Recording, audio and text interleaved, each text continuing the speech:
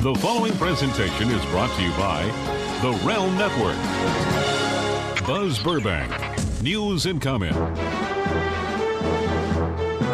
You can't say no to a double dog dare. This is Thursday, May 16th, 2019. Thank you for supporting independent news by patronizing my sponsors and through the PayPal donate button at buzzburbank.com. First, thank you for your patience, understanding, and support during my rare time away from this studio. As some of you know by now, I was looking in on my aging parents in Kansas, and I'm pleased to say I left with much greater peace of mind for each of us. All is well. So, did anything interesting happen in the past 2 weeks? Of course it did, by the buckets full. I'll sneak the recaps into the latest. In the past few days alone, our country's been overwhelmed by powerful emotions, the sadness at the loss of Tim Conway and the joy we also felt for having had him in our lives, the weariness from the non-stop onslaught of news, most of which seems most unpleasant, the astonishment that it hasn't stopped by now or slowed down, the anxiety over rising prices and falling 401ks and failing farms at the hands of one man's fight to the finish trade war, the anger over a new Alabama law that outlaws abortion, daring a conservative Supreme Court to overturn the law of the land for nearly a half century. The fear of a war in the Middle East as presidential provocations and claims of a threat that our allies say they just don't see. Shades of WMDs, shades of wag the dog. Emotions run high as the law catches up with the President of the United States. Time to be strong. And remember to breathe. It is unclear how this affects the price of tea in China, but we know prices are going up in the U.S. as this president escalates his trade war with China. Trump raised tariffs on Chinese goods from 10 to 25%. China raised tariffs on American goods from 15 to 40%. It's on. We know we'll pay more for meat, aluminum, toys, and other stuff babies need, high chairs and walkers and such. We'll pay more for furniture and lighting and auto parts, even for do-it-yourselfers. We'll pay more for fleece outerwear and backpacks and travel bags and dog collars and ski gloves and baseball mitts. There'll be higher prices for appliances and toilet paper, computers and computer parts, CDs and CD players, snakeskin, wooden shingles, clothing, mattress frames, and Christmas tree lights. We'll pay more for hardware, anvils and sledgehammers and saw blades. We'll pay more for art supplies and antiques, olives, and strawberry jam. The list goes on. We may pay 25% more thanks to Trump's higher tariffs on many of the things we have to buy from China because they aren't made or aren't available or aren't sufficient in quantity here. And it's not over. China has retaliated, raising tariffs on $60 billion worth of U.S. goods it buys. And Trump says he's prepared to expand his tariff attack even further by upping the tariffs on everything we buy from China. Even the president's chief economic advisor, Larry Kudlow, says both sides will suffer. What Kudlow didn't say was that the American consumers will suffer the most, losing jobs in some cases because their employers went under. Prices go up by a lot in some cases. The stock market, your 401k, goes down and up and down again from all the uncertainty. Quoting a message from Boss Tweet, just sit back and watch. In farm country, in Trump country, they are watching. In Congress, Republicans are watching because they hope to get reelected in Trump country. Some Republican lawmakers, steady yourself, have actually openly criticized Trump for his trade war, say it isn't so. They are scrambling to work on a bailout program for farmers in Washington, but farmers don't want a bailout. They want a market where they can sell their crops. No other country so much wants or needs American soybeans than China. And even Iowa Republican Chuck Grassley points out that World Trade Organization rules make dumping excess crops on poor countries illegal and, based on past experience, doomed to failure. Even Mitch McConnell's pointing out that nobody wins a trade war unless there's a deal. And Republican lawmakers are pressing Trump to make a deal quickly. Trump says he'll reach a deal with China, quote, when the time is right. Just sit back and watch, he says. And despite the widespread false claim that Trump has improved the country's economy, that's not how most people see it. Overall, 6 in 10 of us believe Trump tax changes benefited those in power more than they benefited everyone. A new study by the nonprofit news agency Center for Public Integrity bears out what the public believes, in this case, being completely true and correct, believing that this was a tax cut for the big and the powerful and the wealthy. More than 8 in 10 Democratic voters think so, according to a Washington Post ABC News poll. But more importantly, 2/3 of independent voters think the Trump tax cut, the biggest in history for corporations and the rich, benefits those in power more. Even 1/3 of Republicans agree and see it the same way.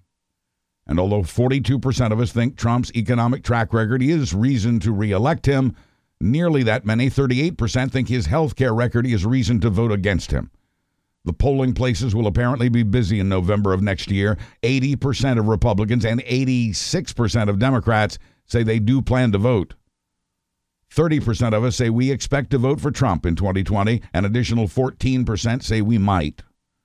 The Trump economy will have a lot to do with the actual outcome, and the Trump trade war will have a lot to do with the economy.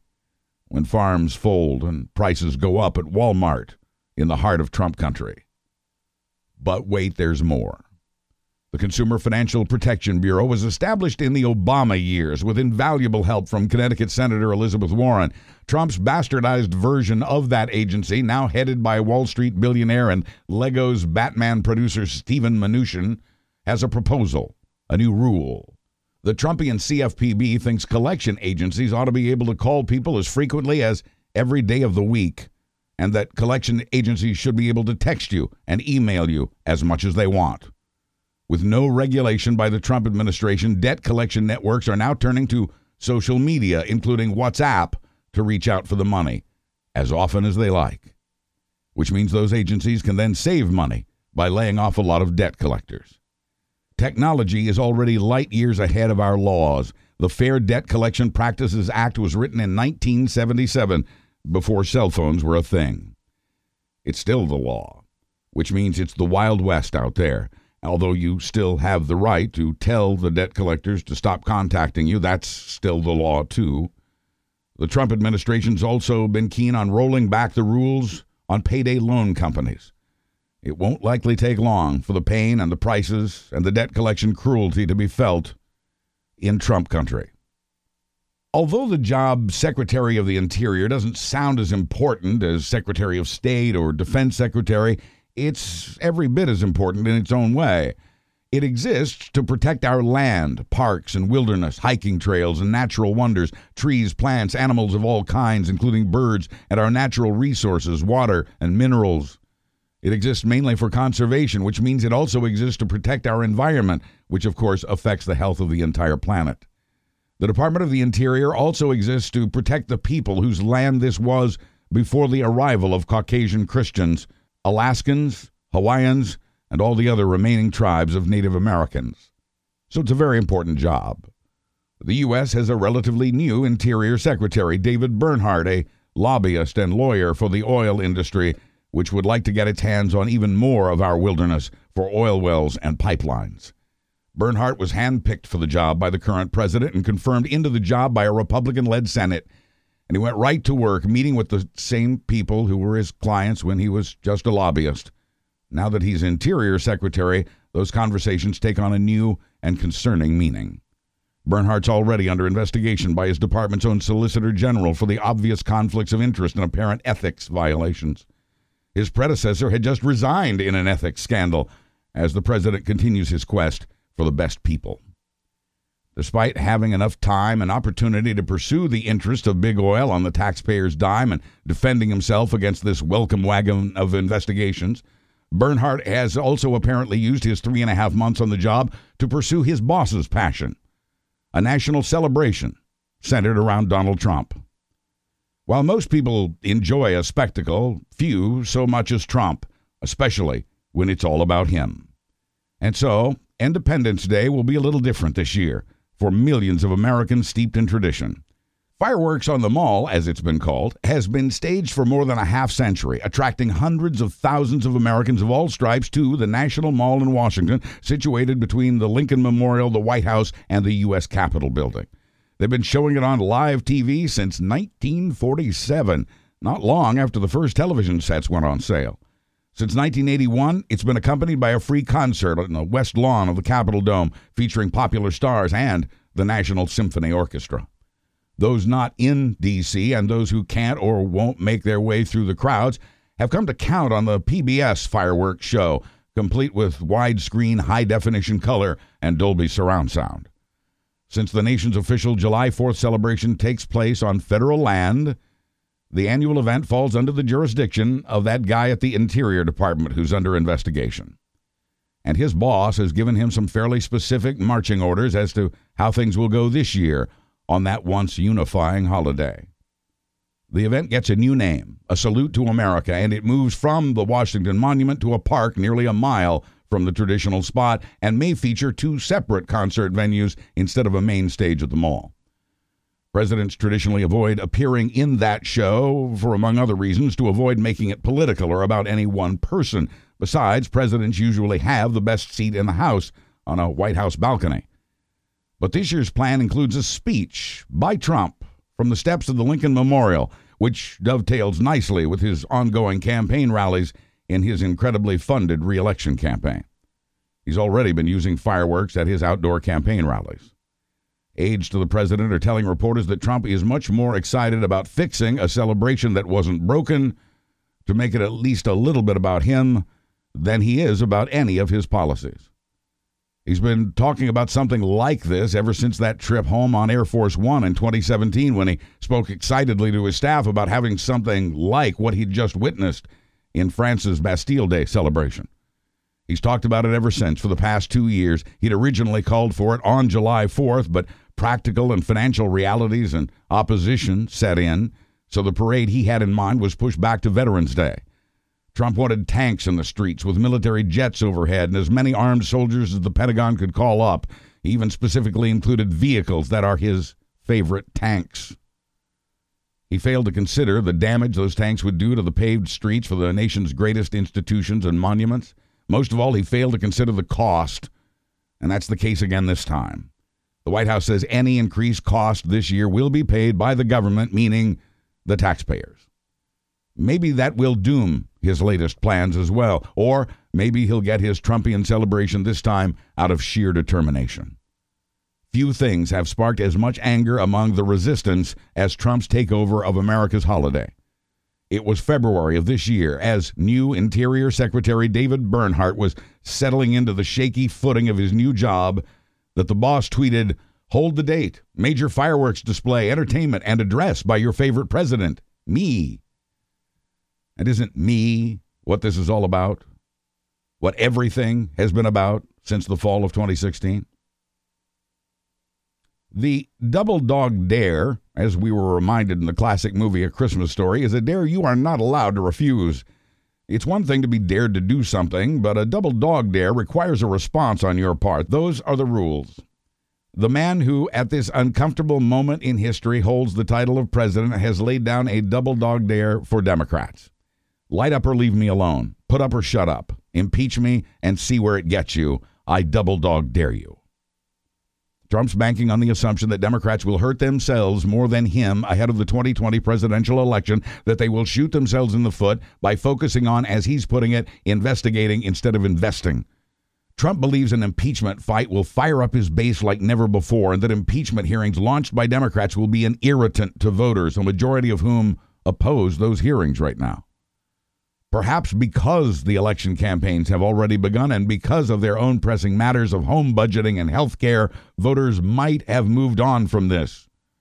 A Washington Post ABC News poll shows only 37% of us favor right now the launch of impeachment hearings, while 56% of us oppose it. The number favoring impeachment is actually down over the past month, despite an increase in the president's frenetic behavior. The number of people opposed to impeachment, meanwhile, held steady, although it must be observed that Trump's approval rating has also fallen to a tied record low of 37%. House Democrats find themselves uncomfortably nestled between a rock that's made up of their duty to act as a check on the president, the apparent crimes committed, and the 6 in 10 Democrats who favor impeachment, and a hard place, overall public opinion that includes the independents they'll need to win in 2020. 6 in 10 independents are against impeachment now. Also, more than last month. A CNN poll shows the number of people who think Democrats are over-investigating Trump is growing. Last month, it was 38%. This month, it's 44%. The clock, meanwhile, is ticking. At the very least, history will want to know that some good Americans at least tried to stop a president who behaved more like a cruel king.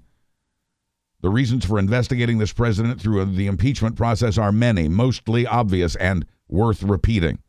The roadmaps are already spread out on the congressional table. The Mueller report outlined multiple examples of obstruction and multiple contacts between the Trump campaign and Russia. We know that when White House counsel Don McGahn refused Trump's orders to fire Bob Mueller, Trump turned to a private citizen to fire Mueller, former campaign chair Corey Lewandowski, who didn't even work at the White House. Fortunately, Lewandowski also ignored the president's instructions. But attempted obstruction is still obstruction under the law. Lying about it, as Trump has in the past week, simply compounds the crime.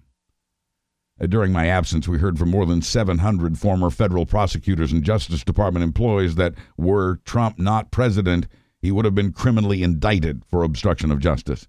History should note that all these signatures represent people inside the Justice Department who were calling out as completely false the claims and conclusions of the man who now heads the department they so faithfully served.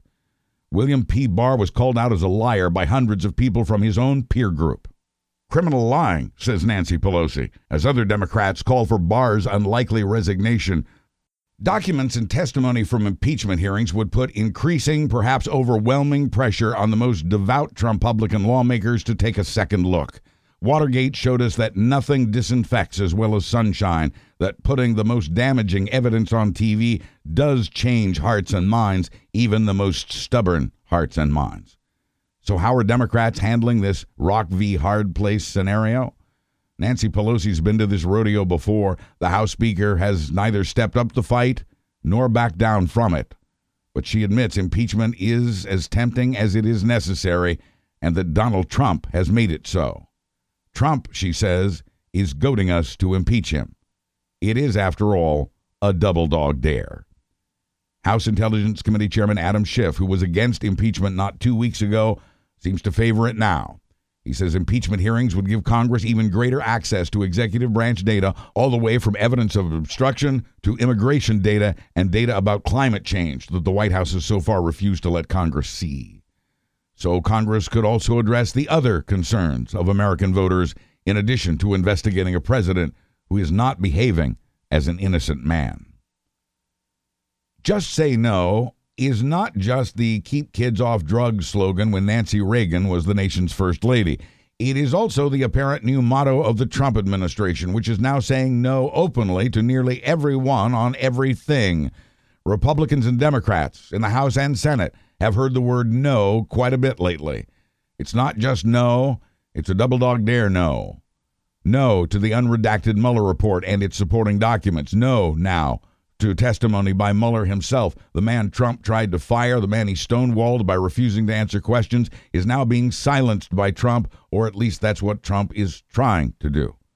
No to anything that might crumble Trump's claims that the Mueller investigation had exonerated him.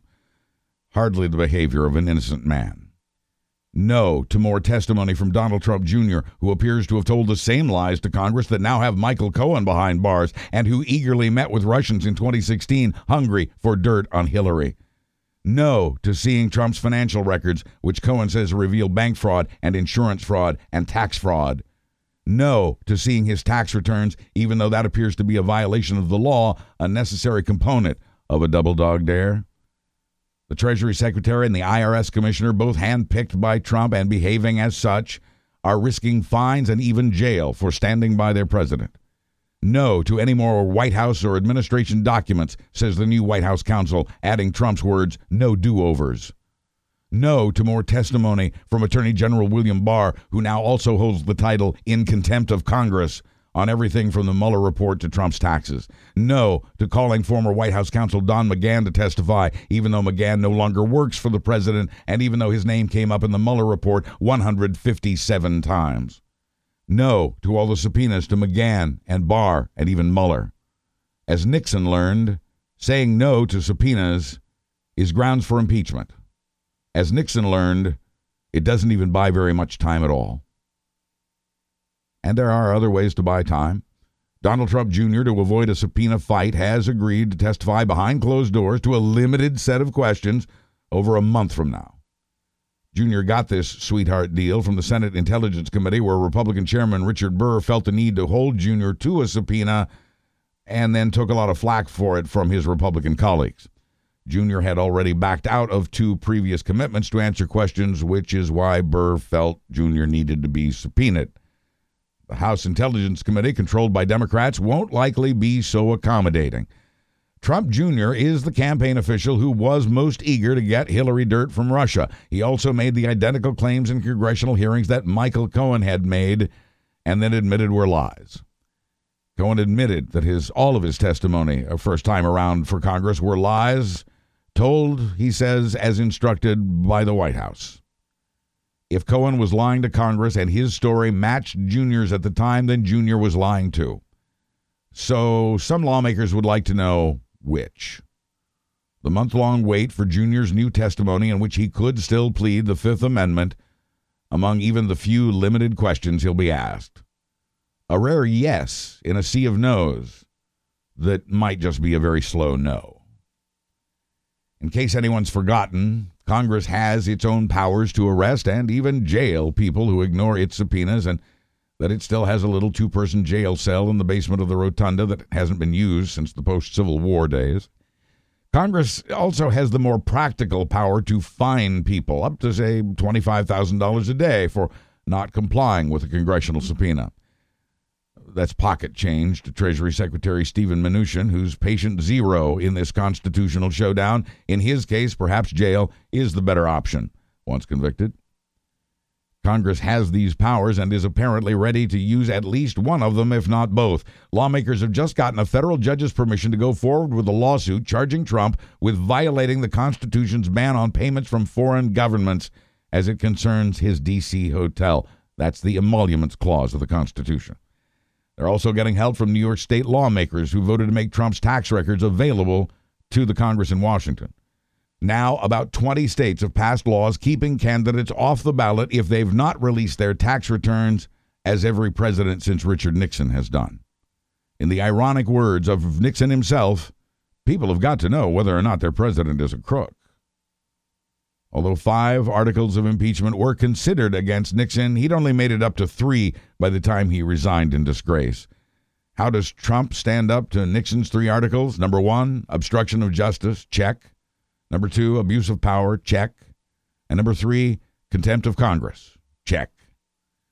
This is all bad news for the Trump 2020 campaign. Also bad news, the New York Times expose of Trump's tax documents before his political career that show he's not the businessman he led voters to believe in the 2016 campaign.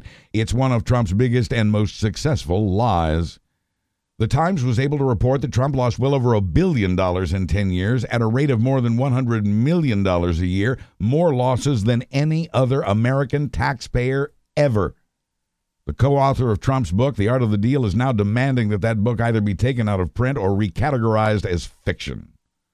Co-author Tony Schwartz says if he could retitle the book, he'd name it Sociopath. And now that the lie has been exposed and the secret is out, why is Trump still, and more than ever, still fighting to keep his taxes hidden? What is he hiding, and why? Congress could guess that it's something about being compromised by something or someone, a hostile foreign government, perhaps. But it's better to know, and subpoenas can help them find out. Still, it's a chorus of no's from Trumpland. No, no, no, and no to any request having to do with the Mueller investigation, and for that matter about anything House Democrats request. No, as a way of dragging this out as long as possible or scaring Democrats into stopping. The art of the double dog dare. No, hoping this will hurt Democrats in 2020. But yes, to executive privilege, which is a nice official-sounding way of saying no to whatever the White House decrees off limits. Executive privilege, by the way, is a quirk of the Watergate era that is not found in the Constitution. It's only been around for 44 of our last 242 years, and legal scholars say it has shaky, untested legal legs. No is just part of the president's strategy for fighting the Mueller report and more than 20 separate congressional investigations. It's done, declared Trump. No redos, he proclaimed, as if this were the schoolyard. Case closed, declared Senate Majority Leader Mitch McConnell. It's over, folks, declared Trump faithful Kellyanne Conway. Sarah Sanders chimed in, we consider this case to be closed. Democrats do not and will not. Speaker Pelosi says with all these no's, Trump has become self-impeachable, meaning he's doing all the work at driving himself out of office one way or another. Investigate the investigators is the other Trumpland battle cry. Attorney General and part-time Trump defense lawyer Bill Barr has just assigned a U.S. attorney to investigate again the origins of the Russia investigation, bringing the number of current reinvestigations to 4. Trump even wants an investigation of Joe Biden, investigations into his political opponents. The Trump 2020 campaign is now selling T-shirts that show Obama hiding in some bushes with a spyglass for spying on Trump, another Trump claim proven to be a lie. And the White House has ripped away press passes for dozens of legitimate journalists, including those who've worked the beat for years, even decades. One way to stop the spread of bad news is to stop the reporters. The Trump fight against truth and fact is stepped up as it pulls its weapons more tightly into a circle. The argument over Trump's tax returns is a prime example of a battle that can be fought in the courts, in Congress, or both. With impeachment hearings, Congress would officially have what's known as legislative purpose in demanding evidence and testimony about the president's words and deeds. In the tax fight, the latest argument from the White House is that it does not have to turn over Trump's tax returns because that would serve no legislative purpose. But impeachment hearings would provide precisely that. Articles of impeachment are legitimate legislation. And that's a power boost pill for congressional authority, making it a super equal branch of government, should it so decide to take that pill. The Founding Fathers thought about giving the job of impeachment to the Supreme Court, but then thought better. And that brings us to taking these battles to court. First, while courts may side with Trump on some alleged matters of executive privilege, he's bound to lose most of his attempts to block transparency. The courts won't stand for blocking everything. There are concerns these executive privilege fights could end up in the U.S. Supreme Court, a venue as risky to Trump as it is to the opposition. Chief Justice John Roberts doesn't seem to be a lock for either side. There are questions also about Gorsuch and Kavanaugh. There is also much skepticism about the ability of courts to act quickly enough, fear that they might in fact help Trump stretch these cases and investigations through the next presidential election. At least one judge has tried to blow up that kind of thinking. After 10 years on this particular bench, Federal District Judge Amit P. Mehta is a jurist in a hurry. Last week, he announced he would zip through an entire case in just one day, the case in which Trump is trying to kill a House subpoena on his accounting firm, Mazars.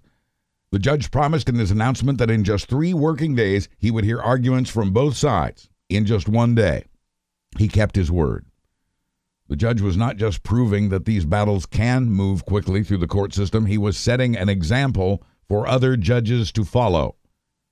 Still to come, Trump's efforts to block the subpoena of his bank Capital One as lawmakers try to figure out what is or isn't in his wallet. And perhaps to find out if he's financially compromised by any entity, a hostile foreign government, for example. The more the Trump administration drags its heels, the faster forward the courts are capable of pushing, provided they will continue to do so.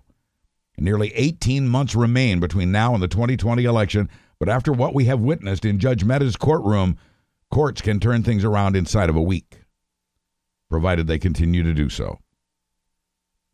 An air of bravado hangs over every double dog dare, but bravado is not often well-founded in thought. Trying to drag out court cases could backfire on Trump.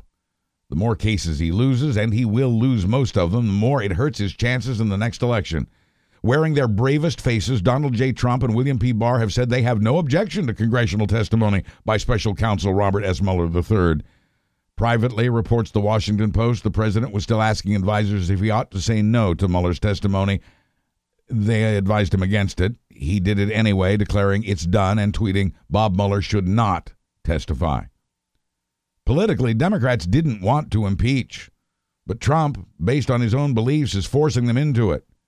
He's forcing them into what is very likely the most effective check on a president who refuses to behave like one or even like an innocent man. It is, after all, a double dog dare. And just a couple more and very important notes about the Mueller report as we await testimony from the man himself to clear up a few very important points. The report says it cannot establish beyond a reasonable doubt that the Trump campaign coordinated with Russia and its attack on the election system through hacking and a social media propaganda blitz. But Mueller's report does, according to a Fordham law professor writing in the New York Times, provide enough evidence to say reasonable people are more likely to conclude there was collusion than to conclude there wasn't. The professor gives the special counsel low marks for how he wrote his report, emphasizing 10 times the phrase beyond a reasonable doubt without addressing whether the preponderance of evidence would lead to that conclusion. And although preponderance of evidence is a recipe for failure for prosecutors, it's just what the doctor ordered for a congressional impeachment. Why did Bob Mueller do that? Why didn't he do what Ken Starr did in the Clinton case and frame his case more for the courtroom than the Congress? For all that Mueller found in this investigation, and it's a lot, there is a slew of unanswered questions and contrasting explanations of what his report does or does not mean.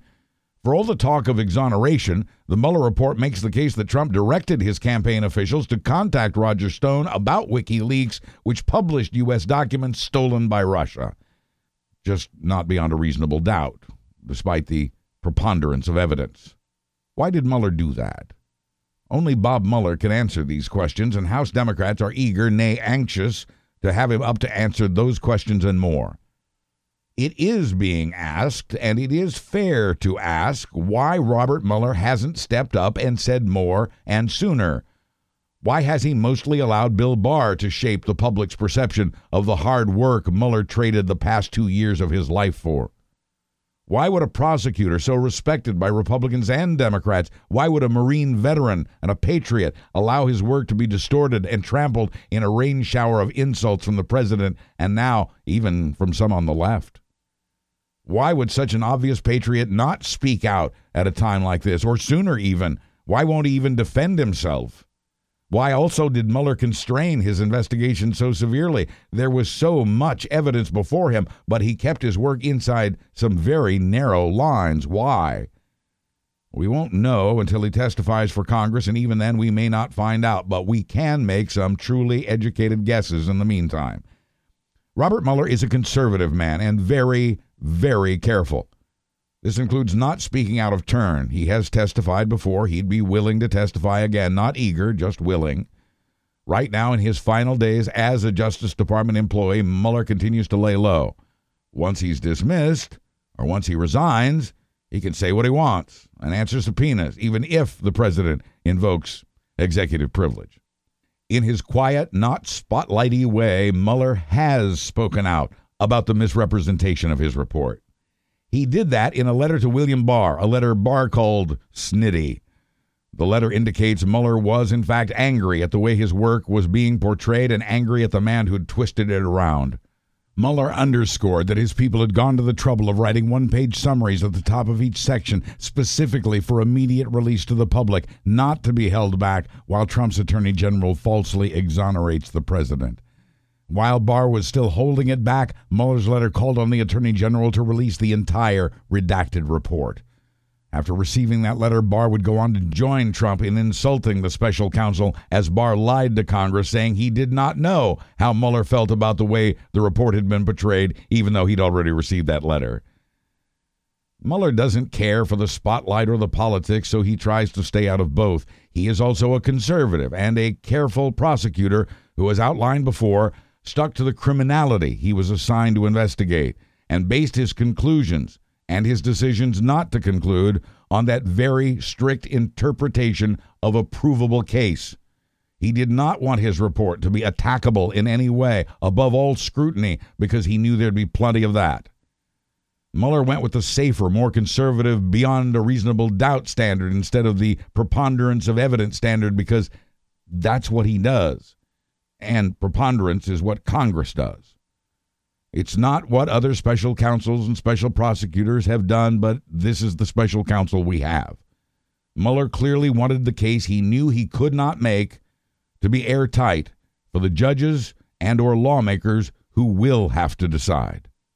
And because he is who he is, my take is Mueller will speak when spoken to.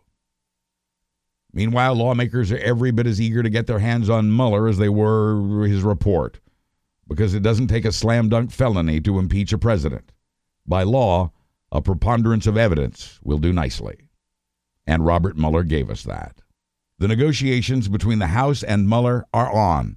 Lawmakers hope to hear his testimony and perhaps the testimony of his investigators within the next 2 weeks. Most recently, we learned that Trump had tried to get Don McGahn to issue a public statement saying what he eventually got William Barr to say instead, that the president had not engaged in criminal conduct in his attempts to rein in the Russia investigation. McGahn not only refused Trump's instructions, he strongly disagreed with that statement, and he got fired instead of Robert Mueller. Classic obstruction and witness tampering.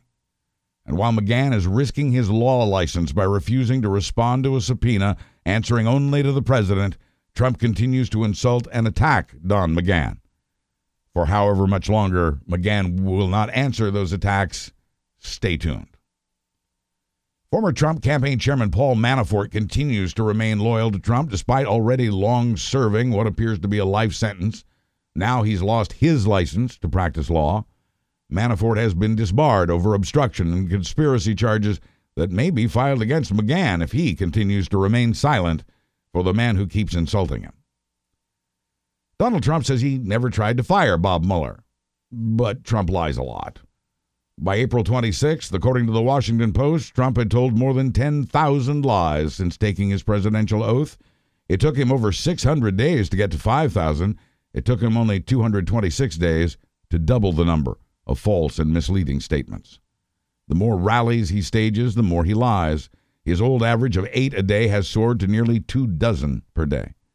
He has spewed 45 lies on Hannity's Fox News show, 24 falsehoods in his recent NRA speech. He makes it look so easy. And that 10,000 number is expected to easily more than double between now and the next election day. I had just stepped away from this desk when the April numbers came out. We'll have a new count for May in just a couple of weeks. Trump is also prolific at stacking the circuit courts with conservative judges. He's appointed at least 38 so far, double the number appointed by Obama at this point in his presidency. It'll be 3 weeks tomorrow since we learned the president had been on the phone for an hour with Russia's Vladimir Putin. Putin had spoken English again in that chat, meaning neither man would need a pesky interpreter around. We learned that in that call, Putin and Trump talked about the Mueller report in their first conversation since the report had gone public. They agreed the Russia investigation was a hoax. Putin mused that what was supposed to have been a mountain turned out to be a mouse. Trump says Putin smiled, but there's really no way for anyone, including Trump, to know that since it was not a video call. In fact, the Mueller investigation had found solid proof that Russia interfered in the 2016 election, a finding neither leader bothered to mention in their latest eyebrow-raising phone call.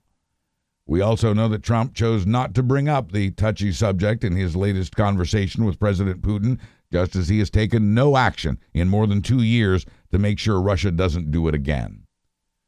On Monday of this week, Trump welcomed Viktor Orban to the White House.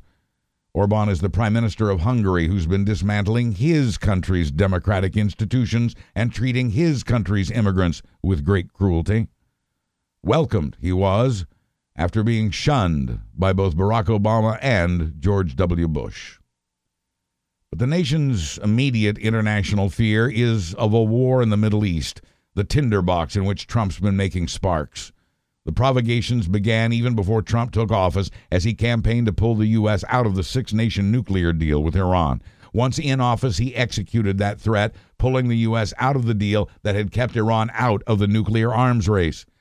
Now, Iran is no angel and indeed is a key troublemaker in the Middle East, giving Trump reason to impose new sanctions on Iran after reimposing the ones that have been stricken as part of that nuclear deal. Trump had not only killed our environment with that hornet's nest, he gave the nest a good whack, angering the entire hive. Iran responded by announcing it was pulling out of some of the agreements it had made in that six-nation deal. Without the U.S. commitment to peace, the wheels were coming off. And now U.S. warships have rushed to the Middle East. More U.S. Patriot missiles have been deployed to the region. And the Pentagon's contingency plans include sending as many as 120,000 U.S. soldiers to the area, about the same number as in the U.S. force that invaded Iraq 16 years ago. Having such a plan means war plans are being drawn. The Trump State Department has ordered all non-emergency U.S. personnel out of Iraq, allegedly because of a threat of kidnappings and violence.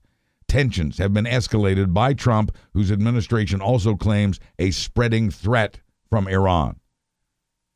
But could this be Dick Cheney's weapons of mass destruction, deception all over again? This soon, really? Our own experts say Iran, in truth, is behaving no differently than it has for years, with no real increase in aggression. Our allies say they see absolutely no sign of increased aggression by Iran and are frankly just as nervous about where this is headed. As the parents of the young men and women who would serve in that Middle East war, for however long it may or may not last, worry. It is important to stress the point that this could all just be posturing and that what Trump says is often not what he actually does. Iran says it does not want war. It is also important to stress the stakes here are mighty high as the law closes in on Donald Trump. Tensions also seem to be on the rise between the U.S. and North Korea, despite the president's friendship with dictator Kim Jong-un. This past week, North Korea test-launched 2 short-range missiles, prompting American troops in Japan to take cover, while the U.S. was test-launching long-range intercontinental ballistic missile. Just before that, at the tumultuous NRA convention, Trump announced he was pulling the U.S. out of a United Nations nuclear arms deal that regulates weapons trade around the world. The NRA claimed the deal infringed on our Second Amendment rights, even though that international trade rule regulates tanks, aircraft, and warships. And Trump reportedly expressed fears that National Security Advisor John Bolton was trying to get him into a war in Venezuela, where Russian troops are currently stationed in the midst of that country's turmoil. In the course of all that, Trump has also leveled threats against Cuba. Trump's new defense secretary comes not from the military ranks, but from the CEO chair at Boeing Aircraft, which is struggling after hundreds of deaths in its 737 MAX aircraft and which has fallen behind SpaceX in NASA's private sector space race. This president has once again stoked fears that he plans to stick around after the 2020 election, no matter the outcome. Using a hot-button word he knew would fire up his white nationalist base, Trump said he deserves reparations. Actually, it was the scandal-plagued Jerry Falwell Jr. who tweeted that. Trump merely retweeted it. Still, we are what we tweet. He said the Mueller investigation had stolen, misspelled with 2 L's, had stolen the first 2 years of his term. Trump suggested that 2 more years be tacked on to his first term to make up for that loss as reparations for his pain and suffering. Across America, the red hats smiled. Michael Cohen had warned us that Trump won't allow the constitutionally mandated peaceful transition of power when the time comes. Senate veteran Lindsey Graham has suggested not just a second term for Trump, but a prohibited 3rd term. Nancy Pelosi warned that because of these prospects, Democrats don't just need to win in 2020. They need to win big. While the conservative Supreme Court securely in place, several of the justices put there specifically to outlaw abortion, the court is being compelled to take a second look at its 1973 ruling that legalized abortion nationwide in the case known as Roe v. Wade. In Alabama, the mostly older white Republican men who serve in that state Senate ignored the 3 women in that chamber and voted to make abortion a felony, to threaten doctors who perform them with 99 years in jail, and punish women who cross state lines to get an abortion. The bill was signed into law last night by Alabama's Republican female governor. That law is a direct assault on Roe v. Wade for the exact purpose of a head-on collision at the Supreme Court in Washington that anti-abortion, anti-choice activists hope will get abortion outlawed across the land once and for all. Supreme Court observers say this conservative bench was actually hoping to chip away at abortion, not wipe it out in one fell swoop. To flaunt their position, the Alabama law doesn't even make exceptions for cases of rape or incest. More than a law, it's a call to arms on both sides of the abortion fight. Yet another Republican solution to yet another problem that statistically does not exist. Abortions, as with births, are at an all-time low. The current generation isn't even producing enough children to replace itself. The Alabama law lays bare the lie that Republican intentions have been to protect the safety of mothers. The Alabama trend lays bare that the intent all along has been to get abortion banned nationwide, once and for all. About 20 states, all of them red states, have passed or are passing laws similar to Alabama's to make sure this gets to the Supreme Court. The Alabama law was one of 3 of its kind to appear just in the past month. The new Alabama law will likely never be enforced, considering the court challenges and defeats, and it will remain on hold until the High Court can take it up later this year at the earliest. The current Supreme Court session is nearly over, giving both sides all summer to fight this out. Again. Salon.com's Bob Cesca has some thoughts on this. Bob? Thanks, Buzz. This is by far the most egregious anti-woman, anti-doctor law passed in the modern era, rocketing the entire state of Alabama backwards in time by nearly 50 years. The law is based on the purely subjective religious notion that personhood begins at conception, even though there's no legitimate evidence showing any such thing. And if personhood starts there, then aborting that person is murder, hence the 99-year prison term for performing an abortion without exceptions for rape or incest. By the way, the maximum sentence for rape in Alabama is also 99 years. Consequently, the sentence for a doctor who performs an abortion for a rape victim could receive the same sentence as the rapist. Science, as opposed to religion, tells us a lot, and nearly all of what it tells us contradicts the theistic dogma of the Alabama legislature. The genetic component of the human life cycle begins long before conception. Sperm cells containing 23 chromosomes are created in the testicles and survive there for around 70 days. The entire sum of a woman's egg cells are present at her own birth and are one by one either fertilized or expelled during menstruation. If we're protecting the human life cycle from allegedly evil pregnant women, then we should protect sperm from being killed too, yes? There are around 100 million sperm per ejaculation. Each one contains half the genetic material for personhood. But I'm sure Republican men in Alabama would rather not criminalize masturbation or condom usage. I wonder why. Additionally, as Dr. Leah Torres, a practicing OBGYN who performs abortions, told me on my podcast the other day, pregnancy causes death. There are myriad complications that can occur throughout gestation, and that's especially so for young girls. Therefore, the Alabama legislature is forcing women to remain pregnant, even though it could kill them. And now, with the possibility of self-performed abortions on the table again, unsafe and illegal abortions will surely kill women too. Make no mistake here, the Alabama law is a ban on safe and professional abortions. The unsafe ones will resume again with harrowing consequences. In fact, I foresee an entire subculture of how-to videos popping up on YouTube showing women and girls how to perform their own abortions or how to acquire abortifacient drugs from disreputable sources overseas, not unlike the digital black market for performance-enhancing steroids and the like. The bro science online will be horrendous, and again, women will die trying, all because of lawmakers, mostly white, mostly male lawmakers, who falsely identify as pro-life. If indeed these bastards in Alabama were actually pro-life, and if they actually cared about reducing abortions, the availability of contraception would be universal. There wouldn't be any backlash against subsidized contraception or morning-after pills in the Affordable Care Act. Incidentally, the Hobby Lobby case struck down the contraception language in the ACA in defiance of the medical fact that the morning-after pills covered in that law don't induce abortions. The pills, in fact, prevent fertilization, not implantation. If the goal is to make abortions rare, then short of outright bans, you'd think the Republican Party platform would include access to contraception. Likewise, if reducing abortions were really the goal, then Republicans would also be pushing for free health care for pregnancies and neonatal care.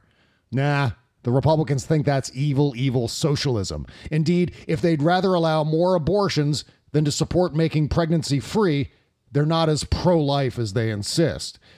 When we eliminate these options for making abortion rare, then the only assumption we can make is that Republicans aren't interested in actually rarefying abortions. Then why all of the anti-choice laws across the red states? Well, in absence of wanting to prevent abortions, we can only assume that Republicans simply want to control women. They want to punish women for having a biological feature that men can never have, making men feel inferior. And they want to punish women who choose to terminate their own pregnancies. They want to strip women of sovereignty over their own bodies because the most misogynistic men among us believe women aren't bright enough or caring enough to make the right choices in life or in parenthood. The anti-woman, anti-choice resentment in some men emerges from viewing one too many grotesque photos of aborted fetuses. From there, the blame begins. Women did this to those babies, they think to themselves. It blinds men to the nuances of pregnancy and womanhood and drives them to take extreme measures such as the criminalization in Alabama. The science is lost under a cloud of outrage and vengeance, and nothing you or I say to them will shove them off their pious indignance.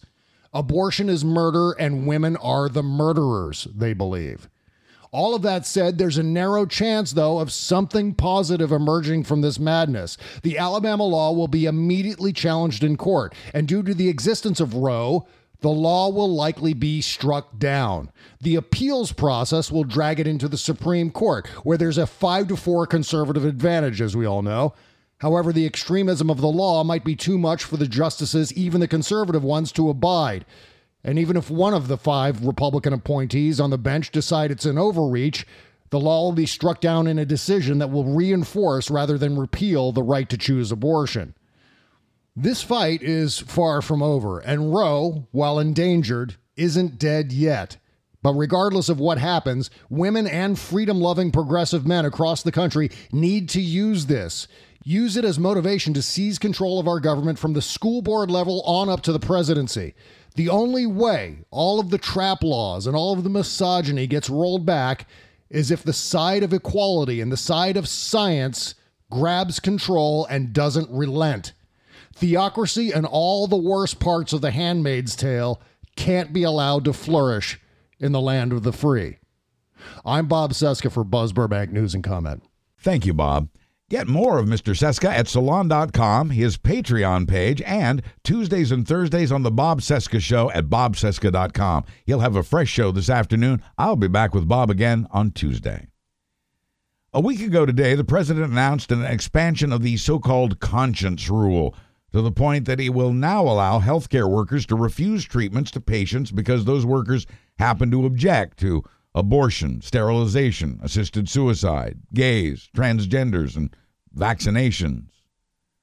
Under the new rule, everyone in healthcare, from the doctor to the receptionist, can refuse to serve those they find objectionable on so-called moral or religious grounds. We also learned this past week that Google has given thousands of dollars in free advertising to a deceptive anti-abortion group backed by Catholic organizations. The group appears to offer abortions, but then tries to deter them once it snags a vulnerable patient. Somewhat surprisingly, things are headed the other way in Kansas, of all places. Long a haven for anti-abortion extremists, the protections for women are stronger now in Kansas, but only partly thanks to that blue wave late last year. This past Friday, the Kansas Supreme Court ruled that the Sunflower State's Constitution protects abortion rights. That ruling will stand no matter what the U.S. Supreme Court decides. The ruling read that Kansans have, quote, the ability to control one's own body and to exercise self-determination. This right allows a woman to make her own decisions regarding her body, health, and family, decisions that can include whether to continue a pregnancy, end quote from the ruling. Let me repeat, Kansas. After a decades-long battle, after the arrest of literally thousands of protesters in Kansas, the winds across the prairie have shifted. New York and Vermont have also implemented new protections for women, and Nevada is almost there.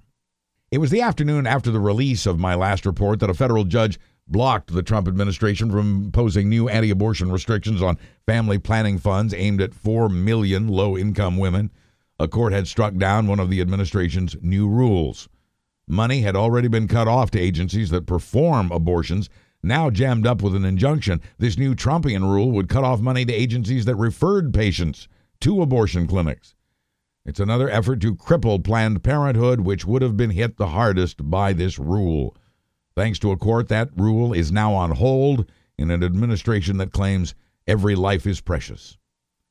Just this week, the Trump Justice Department ruled that the Food and Drug Administration has no jurisdiction over drugs used by states to kill death penalty prisoners. The ruling frees states to buy their drugs from other countries. During my absence, I noted that Trump had pardoned Michael Bahena, the former Army lieutenant who did 5 years in prison for the murder of an Iraqi prisoner. Bahena is now a free man, no longer facing 20 years behind bars. In New York State and a handful of others, the law now requires that if you have both a kid and a gun in your house, you have to lock up the gun. In 2019, so far, there have been well over 6 accidental shootings by children that have resulted in death or injury. The once powerful National Rifle Association, meanwhile, is still gasping for air as the coverage of its demise continues. The factors that have led to this crumbling are multifold. A wave of mass shootings under laws freely written by the NRA itself. Contributions are down, and that's not the half of what's clogging the NRA's financial arteries. The withering NRA will not be able to afford anything close to the $30 million it donated to Trump's 2016 campaign as the organization tries to help him get reelected in 2020. He needs them as much as they need him. Stop the internal fighting, Trump tweeted to the NRA as he ordered it to, quote, get back to work, fast. Trump was referring to the ugly power struggle that led to the ouster of NRA President Oliver North, now infamous all over again. The unlucky winner of that power struggle is the NRA's aging executive, Wayne LaPierre. He's unlucky because in bouncing Oliver North, LaPierre has estranged the Oklahoma ad agency that came up with the late Charlton Heston's From My Cold Dead Hands line and all the other NRA taglines over the years. And it all goes back to that aforementioned money problem. The ad agency, Oliver North, and even LaPierre have made tons of money. LaPierre got nearly $300,000 worth of nice suits, thanks to the NRA. North got millions for a no-show TV show on the NRA's now-defunct TV network. It appears that ostracized rock musician and gun advocate Ted Nugent even got some dough. As it turns out, some of that money appears to have been siphoned from the NRA's tax-exempt foundation to NRA Incorporated, and that's very illegal. Tax officials, especially in New York State, where the NRA is registered, have questions. Lots of questions. Questions remain about the FBI investigation into whether the NRA funneled money from Russia into the Trump campaign, since the NRA has had close ties to both. A trio of Senate Democrats are now asking the NRA to turn over all documents concerning the gun lobby's financial health. The walls are rumbling at NRA headquarters, and it's not coming from the indoor firing range. But the NRA still does what it can, including backing a bill to expand Florida's guns in school law from just certain staff members to staff and teachers. A number of states already allow teachers to pack heat, but this was Florida, the NRA's favorite test lab for gun legislation. The state capital of Tallahassee is like home to NRA lobbyists. A Florida commission investigating the high school massacre in Parkland last year says it could have been less deadly if more of the staff had been armed. And if a teacher does feel threatened, they do also have the NRA's Stand Your Ground defense in Florida. Parkland survivor Emma Gonzalez told CBS's 60 Minutes last year that arming teachers is, quote, stupid. The vast majority of teachers think so. Well over 1/3 of the school boards in Florida are opting out of this, with a majority of Floridians against arming teachers. But with Republicans in control of Florida state government, the laws go in a different direction. Now, in the opposite corner of the mainland U.S., a Washington state representative, Matt Shea, and others, urged their audience to arm themselves for the civil war that's looming. Shea was speaking at a religious compound called God and Country in a remote part of the northeast corner of his state last year. The Guardian has the audio recording of Shea's call to arms and the conspiracy theory shared by this state representative. this elected official. Liberty, he said on that tape, must be kept by force. With prompting from the current Democratic favorite to stand against Trump in 2020, the president found himself again trying to defend his comments that there were very fine people on both sides in the white nationalist rally in Charlottesville 2 years ago that left a counter-protester dead. After again being called out on that remark by Joe Biden, Trump did what he does. He took the bait and he dug in. Trump responded that he wasn't talking about the white nationalists, but referring instead to those who had marched to oppose the removal of a statue of Confederate General Robert E. Lee, a subtle difference at best. Despite being forced into giving it lip service, Trump has repeatedly played down the threat of white nationalism. After the slaughter in a New Zealand mosque, a reporter asked Trump if he thought white nationalists were a growing threat around the world. "I don't really," answered Trump, calling them a small group of people. It was Trump who had proposed and pushed hard for a Muslim ban and threatened to close mosques in the U.S., adding, "I think Islam hates us." Trump has, meanwhile, heaped praise on Robert E. Lee, an enemy of the United States and ultimately a loser, while calling FBI investigators traitors, as hate crimes and mosque attacks and synagogue attacks and racist hand gestures are on the rise. "Shoot them," shouted someone in the crowd as Trump goosed the Red Hats in Panama City Beach, Florida a week ago last night. "Shoot them" was a Red Hats response to Trump's question about refugees and immigrants. "How do you stop these people?" he asked. The audience cheered. The people in the USA hats behind Trump clapped and laughed. Trump laughed too. Only in the Panhandle you can get away with that statement. His people laughed again. What is funnier, after all, than the irony of poor people fleeing violence to be shot on their arrival in the land of the free? A leader would shut down and scold such a lawless act of cruelty. Trump just rolled with it. Instead, he complained that the U.S. military isn't allowed to shoot migrants on sight, as he sends more troops to the border, more than 5,000 of them now, at a new total cost of over $22 million a year. Some of those troops are armed, some of them aren't.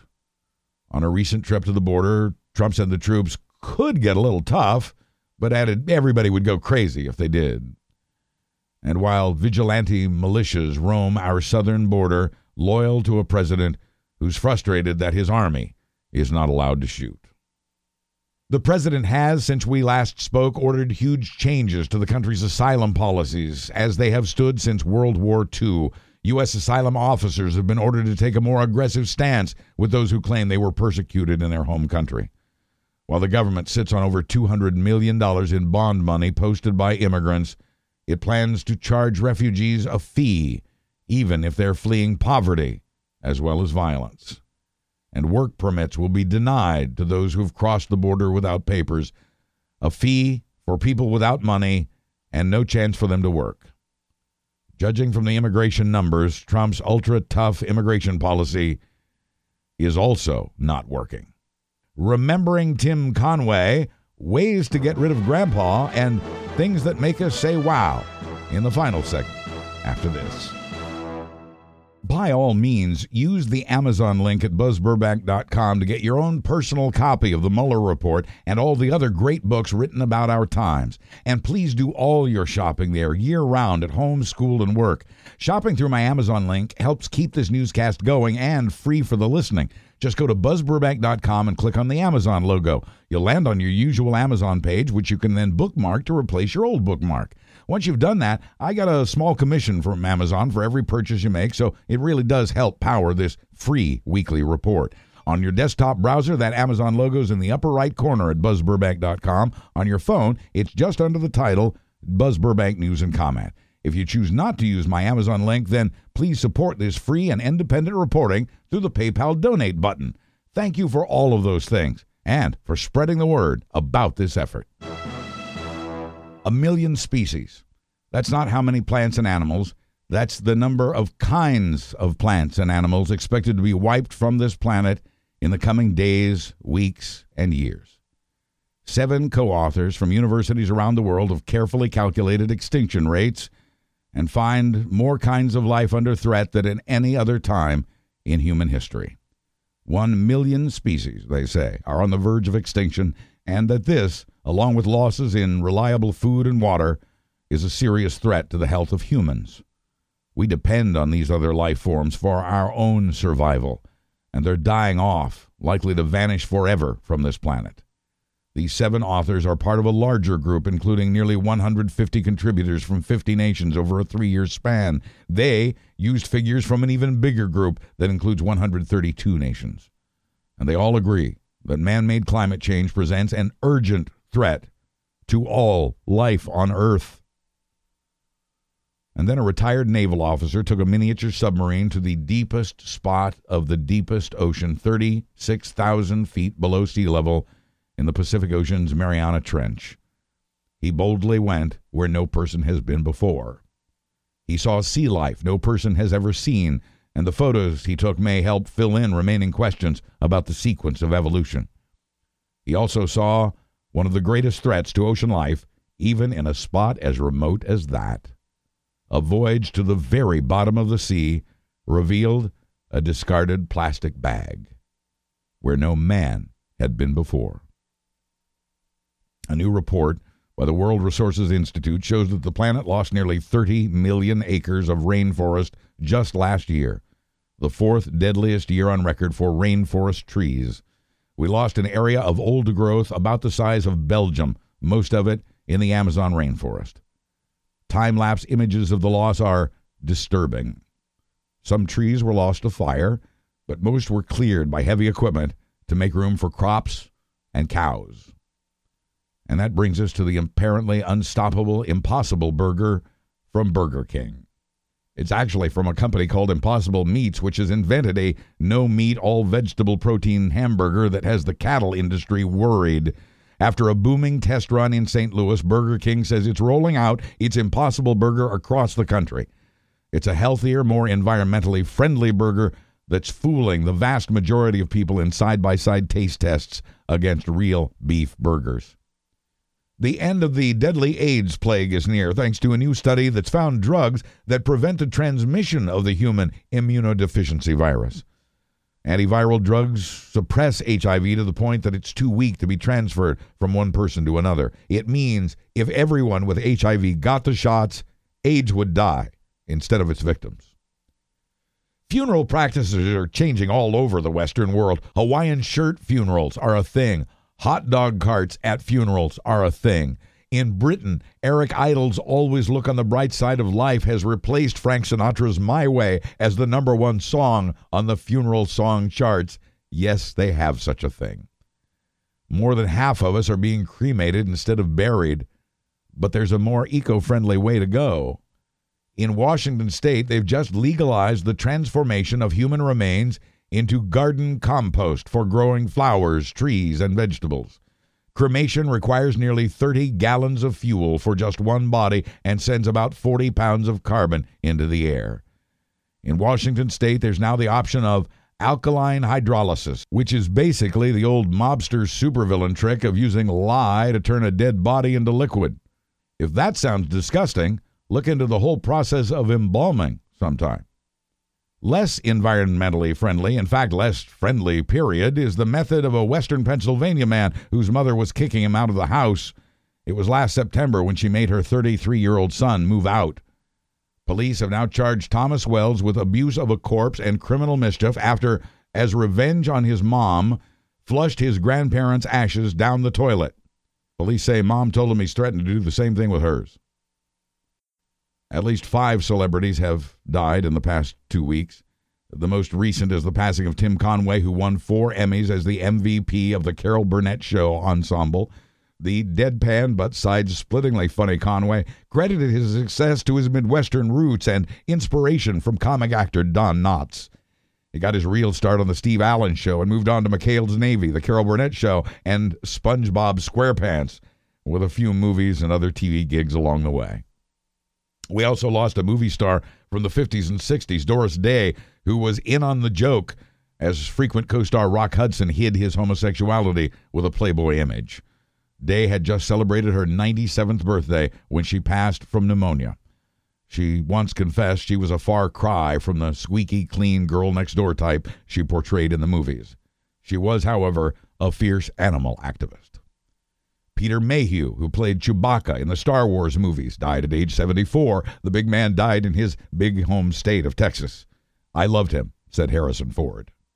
John Singleton, who directed the powerful Oscar-nominated film Boys in the Hood, who was the first African-American director nominated for Best Director, died at Cedars-Sinai in L.A. at age 51 from a stroke induced by his chronic high blood pressure. Singleton started shooting his amazing Boys in the Hood at age 22. And actress Peggy Lipton, who launched 1,000 crushes on the formulaic 70s hippie cop show Mod Squad and later starred on Twin Peaks, has died at 72. Lipton got 4 Emmy nominations and a Golden Globe Award for Best Actress based on her work on the Mod Squad. Abigail Disney, a great niece of the late Walt Disney, is disgusted that current Disney CEO Bob Iger makes $66 million while his employees struggle. She says $15 an hour is not a living wage in Anaheim, California, the home of Disneyland, where some Disney workers actually live in their cars. Both Democratic candidates Elizabeth Warren and Bernie Sanders hope to address that. Each backs a plan that would levy heavier taxes on the very well-to-do. Sanders, on the campaign trail, suggested Disney use its Avengers profits to give the workers raises. Avengers Endgame is once again the week's #1 movie for North America. That's 3 weeks running now, pulling in another $63 million this week just on this part of the globe. Worldwide, it's averaged more than $2 billion. The U.S. and Canada made the latest Pokemon movie a big second-place winner with a $58 million take. But how much do you know about The Hustle, The Intruder, or Breakthrough, also in the top 5? For previews and all your movie theater needs, please click through the Fandango logo on my webpage at buzzburbank.com. It's back to the drawing board for something at Playland's Castaway Cove Carnival in Ocean City, New Jersey. During a nighttime test run, 2 crash dummies were hurled into the roof of a neighboring hotel after being strapped into the park's new Gale Force roller coaster with speeds of up to 64 miles an hour. Park management tells the local paper there's nothing to see here, quoting a spokesperson, "This was a mishap with the dummy itself, not with the ride in any way. There is nothing more to add." The Consumer Technology Association righted a wrong this week when it reinstated an award that was given and then taken away. The award was for a product on display in the adult section of this year's Consumer Electronics Show in Arlington, Virginia. It's a robotic sex toy for women, the Oze Robotic Massager by the Laura DiCarlo Company. There is a person who goes by that name, and she was outraged her creation had been rejected a year after a sex robot for men was launched on that same trade floor. The Technology Association reiterated its sincere apology for snatching away the award 4 months ago when the DiCarlo Company was accused of not keeping with the trade show's image. In South Dakota, a man is accused of stealing $500 worth of sex toys, not from a store, from a house, a couple's house, Mr. and Mrs. Fuchs in Tyndall, South Dakota, near the Nebraska border. Sex toys were found at the suspect's house, providing police with hard evidence. The couple was able to catch the burglar thanks to the motion-activated camera they had installed in their bedroom. Don't ask. In western Pennsylvania, police have identified the 2 men who stole panties from a Victoria's Secret store last month, $21,000 worth, about 2,000 pairs of panties. They got cover from an 18-year-old woman and a juvenile they'd used as a lookout. In their possession, police also found Victoria's Secret panties stolen from a store in Bethesda, Maryland. Police caught up with the panty raid gang during a drug raid in Fairfax, Virginia. Don't ask. And in Pennsylvania, eastern side this time, police are looking for the 2 men and a woman caught on video breaking into a hospital and stealing nearly $500,000 worth of colonoscopy instruments. Don't ask. Australian police are looking for the man who'd been caught on video breaking into stores at a big shopping center, including a jewelry store and an electronics store. The man fled on foot and has not been identified. The description from the security video indicates it's someone wearing a Donald Trump mask. Or, in Connecticut, Jason Steiber hired a lawyer when police cited him for driving while talking on his hash browns. Steiber says the officers mistook the hash brown potatoes in a white paper sleeve as a cell phone as he held them in front of his mouth while driving to work over a year ago. It would have been cheaper just to pay the ticket, but Jason was willing to spend more to keep this ugly incident off his record. He wasn't going down over an order of fast food hash browns. Jason got his day in court and was found not guilty of his distracted driving charge. It was, quoting his lawyer, the case of the century. From the home office in Florida, a routine traffic stop in Charlotte County took some delightfully interesting turns. It was a little after 3 a.m. when deputies pulled over a pickup driven by a 22-year-old man that had allegedly sailed through a stop sign. The driver explained that he and his lady friend had just come from under the overpass where they'd been collecting snakes and frogs. Why? What do you do at 3 a.m. where you live? The officer asked to see whatever other wildlife they had on him to make sure that none were protected creatures. The woman pulled 42 striped mud turtles out of her backpack along with one soft-shell turtle. The officer called in Fish and Wildlife and asked the woman if she was packing anything else. That is when she reached into her yoga pants and pulled out an alligator about a foot long. Don't ask. In Lewiston, Maine, police say a man used his dad as the getaway driver in a recent bank robbery by not telling Dad why he had been asked to wait outside the bank with the engine running. The son faces a felony for allegedly robbing the bank of $620. The dad has been released as an unwitting accomplice. And finally, it wasn't your average orchestra playing that first Sunday night in May at Boston Symphony Hall. It was the Handel and Haydn Society, America's oldest performing arts group, founded in 1815.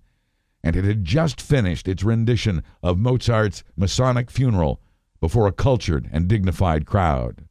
It was a breathtaking moment. The crowd was hushed, except for a young child who couldn't help but blurt out the word, "Wow." In that dramatic moment, the crowd burst into laughter and then applause for the youngster who got it. "That actually brought me to tears," said one performer. The Handel and Haydn Society immediately went looking for the child, not to scold them, but to invite them to see the show again on the house, meet the conductor, and be the guest of honor. It's a reminder that nothing does for us what music can do. And it's a reminder that it's not the number of moments we have, but the number of moments that make us say, wow. I'm Buzz Burbank. Thanks for shopping my sponsors and the PayPal donate button at buzzburbank.com. I'll be back next Thursday with another Buzz Burbank news and comment. Buzz, buzz, buzz, buzz. Buzz, buzz, buzz, buzz. Buzz, buzz, buzz, buzz, buzz. The preceding presentation was brought to you by the Realm Network.